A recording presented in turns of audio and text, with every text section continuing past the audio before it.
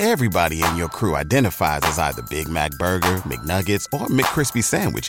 But you're the Filet-O-Fish Sandwich all day. That crispy fish, that savory tartar sauce, that melty cheese, that pillowy bun. Yeah, you get it.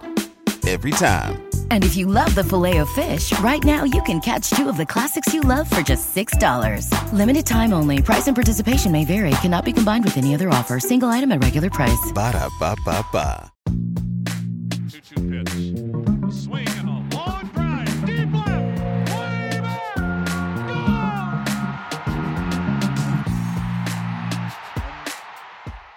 Hey everybody, welcome to another Baseball America podcast. I'm Kyle Glazer, joined today by Lacey Lusk to discuss the Washington Nationals system. But before we get into the system, Lacey, we have to talk about 2019 World Series champions, the Washington Nationals, something that a lot of fans have been waiting for in the greater DC area. There certainly have been some very, very talented Nationals teams this decade. This was the one that finally got over the hump, won the first playoff series in franchise history, or at least we should say since they became the Washington Nationals, then went on to win the World Series in 7 games against the Astros. Clearly just an incredible accomplishment, and I would imagine the excitement still has not worn off in the greater DC area. Judging from the parade, that's about right. Yeah, it really was quite a run and almost ended that very first game against the Brewers. But for them to pull it out was, I know it's hard to call a fan base that's only been around about 15 years long suffering. But with the way some of the seasons have ended since 2012, it really was something for the ball to bounce their way so many times this time around. Absolutely. And you look at this team, a lot of it was some homegrown players that they not only successfully developed but kept. Ryan Zimmerman has been there since 2005. We saw Steven Strasburg, everything he's been through, being hyped as the greatest pitching prospect of all time. And here we are 10 years later, he's the World Series MVP. You have guys like Juan Soto and Victor Robles who came up from the international signing periods over the last couple of years.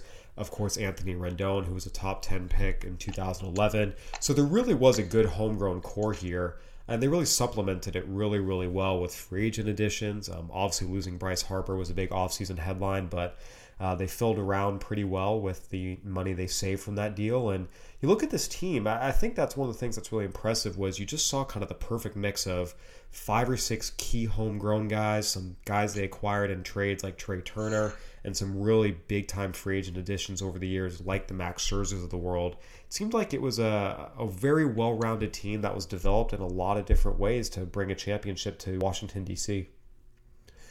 Yeah, that sums it up pretty well. They had a good mix.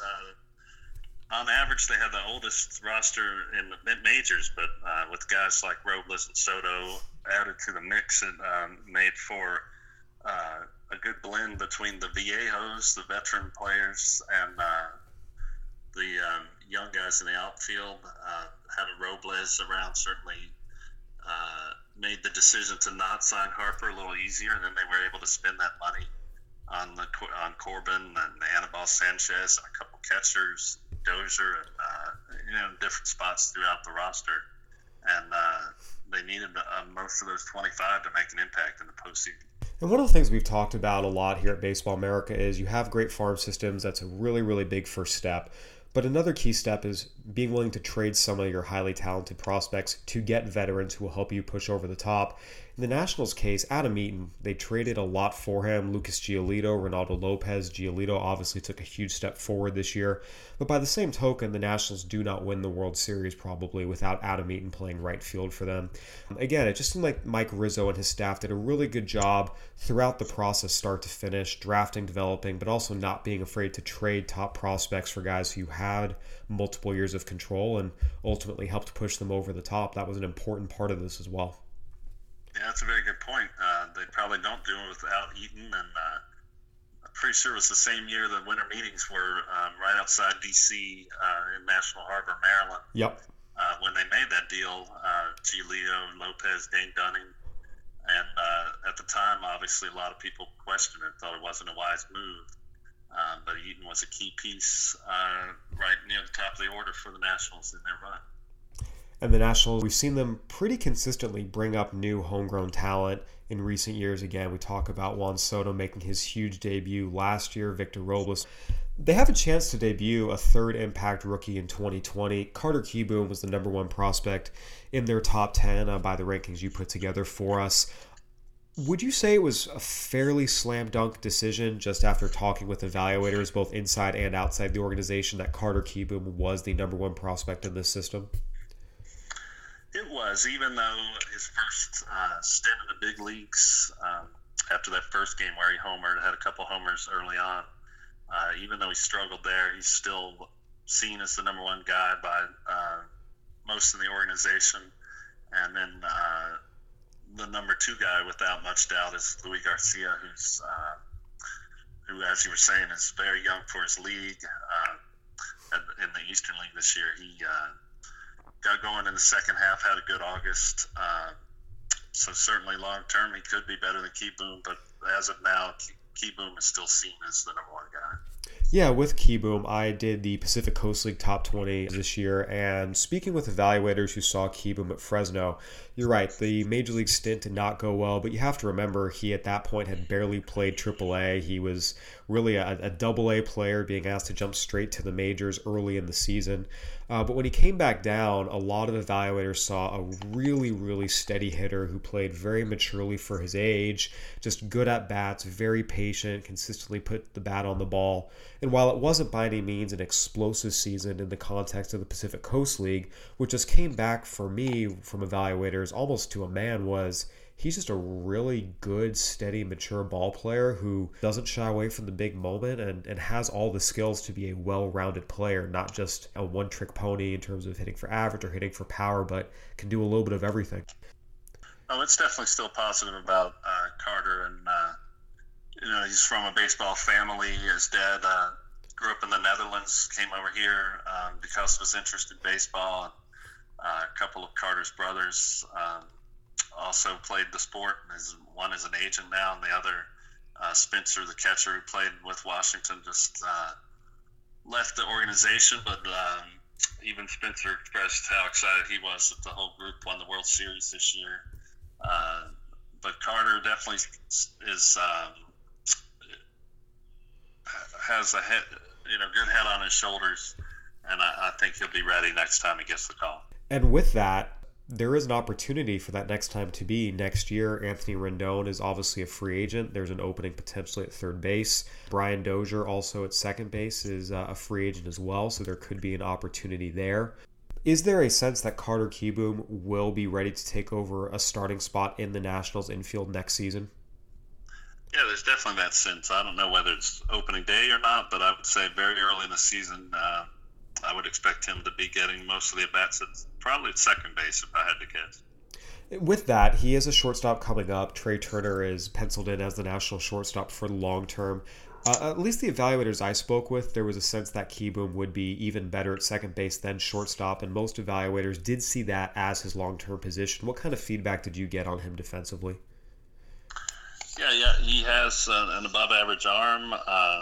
A lot of people still think he could play short, but second might be where he's more natural, actually. He could use a little more accuracy on his throws, but I think he'll be a good fit at second base. So Carter Kieboom, the number one prospect in this system. He made his debut this year, but for all intents and purposes, ready to have a full rookie season next year. The opportunity is there. The skills are there. On the other end of the spectrum, you have Luis Garcia. Really made waves last year and went to AA this year as a 19-year-old and really, really struggled, although we did see some progress at the end of the season and in the Arizona Fall League. What kind of feedback were you getting on Garcia, and are evaluators still optimistic about his future? They're definitely still optimistic about Garcia's future. It's just a combination of his defense. They see him as a shortstop down the line, or capable of playing there if needed. And obviously, Trey Turner's still there. They could put him somewhere else in the infield. But even more impressive than his bat-to-ball skills is that they see him as having some power down the line. Yeah, one of the things I thought was interesting was in the best tools for the Nationals, you had put Luis Garcia as the Nationals' best hitter for average in the future over Carter Kieboom. What were evaluators seeing that gives them confidence that Garcia, even though the numbers this year weren't great, will eventually hit for a higher average than Kieboom in the major leagues? I think they're going more on what they saw when when he was 18, and then Hagerstown, and then Potomac. But they see that it's there. He was just struggled for a little bit this year as a 19-year-old against a lot older pitchers, and they were able to see him make some adjustments, and they're banking on those adjustments being there in the future. I will say for both those categories, some saw Kieboom, some saw Garcia, so it was a pretty even split. These are the top two prospects in this organization, and I did have a conversation with an evaluator this year that I thought was interesting, an opposing evaluator who has the Nationals as his coverage, and he said, and I quote, they've got the two guys at the top and nothing below it. So I thought it was interesting. A, he still considered Luis Garcia to be a top prospect, or at least a very, very good one. But B, he also did not feel like there was much below those two that would be future major leaguers of any consequence. Now, this evaluator did not see Jackson Rutledge this year just because he was still in short season ball. So with Jackson Rutledge potentially becoming the third prospect in this system, what kind of pitcher do the Nationals have here? Obviously, you went and ranked him number 3 in the system right away, so there is a lot of optimism about the type of pitcher he can be. There is. I was going to ask you when you had spoken to the evaluator if it was before the draft or after the draft, and you pretty much cleared that up. So not a whole lot of, since he had his junior college season, not a whole lot of work in the system last year, but they see a big 6'8", intimidating right-hander, even though he has kind of a shorter arm action. He's got an explosive fastball. It's hit triple digits in the past. It was pretty much high 90s at Auburn and Hagerstown this year, and he's got some decent secondary stuff to go with it. In another organization, number 3 might be a little lofty for a JUCO guy just taken, but like you said, there's kind of a slot after those top 2 where he fits in nicely, I think. A lot of 6'8" guys, and he is 6'8", he's a big boy, 6'8", 250 pounds. A lot of times, right-handers that tall really, really struggle to throw strikes. He does have a history of being a little bit wild.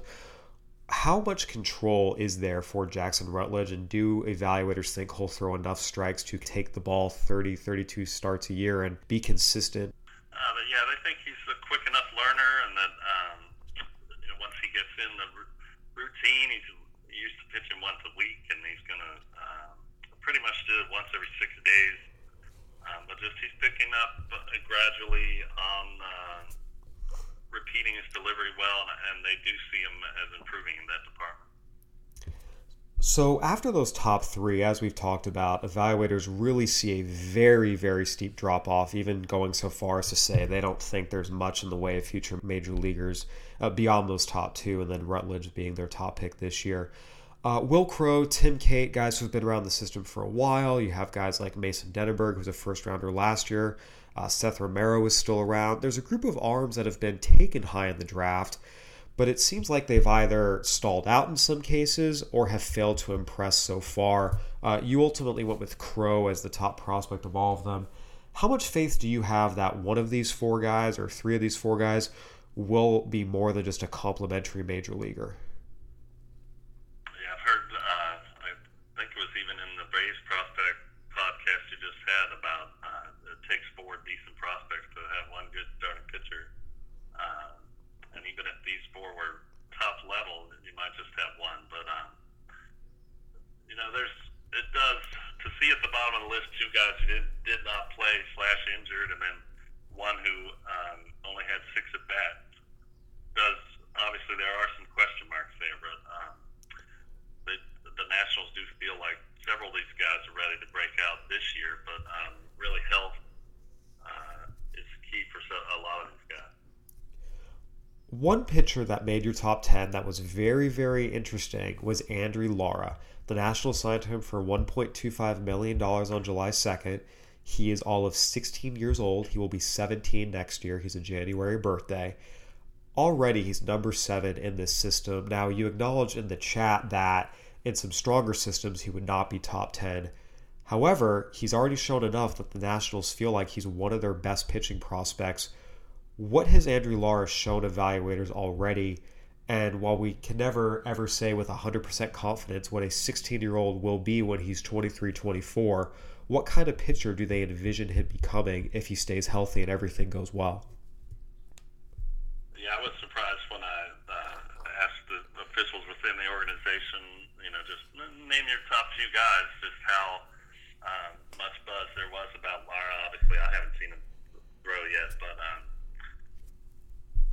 with the way as quickly as Soto and Robles have developed it, when they say someone could be on a quick pace, quick rise, I'm like, that kind of, it's hard to doubt them at this point. Lara is a guy who impressed them instructionally. He's been impressed not just with his stuff, but just with his approach, and has a little pitchability in addition to a 92 to 95 and a power curveball that has good movement, good depth to it. Again, there's a lot of risks when you move up the ranks. There's always health issues to consider, but what you want from a 16-year-old, it seems like Andrew Lara has it with the fastball, the curveball, the feel to pitch, makings of a changeup, confidence, fluid delivery. There's definitely a lot to like there. Into the back of the list, you mentioned having two guys who have barely pitched or not pitched well when they have been on the mound, as well as a shortstop who had 6 at-bats this entire season due to injury. Was there anyone else in the 11, 12, 13 range that garnered consideration for the top 10, or is this really the best the Nationals had to offer at the back of their top 10? There was another group beyond them. Trace Barrera, the catcher, who made his big league debut this year, was chief among them to me. I wanted to sneak him into the top 10. His ceiling's not quite as high, so on one hand you have players with higher ceilings and maybe more question mark. And beyond Barrera, another guy who kind of had a little buzz like Andre Lara is Eddie Yean, a right-handed pitcher. Considered him for the list. And then Sterling Sharp was in there last year, and he had battled an oblique injury this year, but pitched pretty well in the fall league. Thought about him, and then outfielder Jeremy De La Rosa is another young guy they're high on. And then out of this year's draft, lefty, who I think he'll be up there pretty quick, is Matt Cronin. So there are some guys here who have a chance to help the Nationals in the coming years. It's not all guys who are many, many years away. We mentioned Carter Kieboom. On the one hand, Lacey, the National system, look, this is a bottom 10 farm system in baseball. It's not a group that by any means is deep. But when you're the defending World Series champions, you have a lot of homegrown talent on the field. You've had impact prospects come up each of the last 2 years, and you potentially have a third. At least from the outside looking in, it doesn't seem like it's really anything to be worried about. Again, they're a bottom-ranked farm system because everything went really, really well. They did everything right. They graduated a lot of talented prospects to the major leagues. They traded some other prospects for impact big leaguers, and they're World Series champions. I don't feel like Nationals fans should be raising the alarm or overly concerned about this. It'll just take a few years to kind of backfill the systems, which is kind of the natural progression of things. Yeah, I would say it's a good time for the farm system to be a little bit down. It was ranked 16th last year when they had Victor Robles in the number 1 spot, followed by Kieboom and Garcia. And several of the guys below that had a little bit of a troublesome 2019. So I certainly understand why they're in the bottom third, but there are a bunch of young guys who could maybe move it back up toward the middle right about the time they need some help from the farm system. In the meantime, the banner will be raised over Nationals Park next spring, and the celebrations will continue throughout the winter. And at the end of the day, that's what matters. That's the point of all this. You build a farm system to get a good big league team and win a World Series, and the Nationals have done that successfully, and they're in a good place to continue that. Obviously, we need to see what happens with Anthony Rendon and Steven Strasburg and who comes back, but either way, it's hard to argue the Nationals aren't in a good place as a franchise right now. Lacey, thank you so much for joining us. We really appreciate your expertise and your insight, and we look forward to talking to you again. Oh, my pleasure, Kyle. Thank you. All right, everyone, that'll do it for another edition of the Baseball America Prospect Podcast. For Lacey Lusk, I'm Kyle Glazer. Thanks for listening, everybody.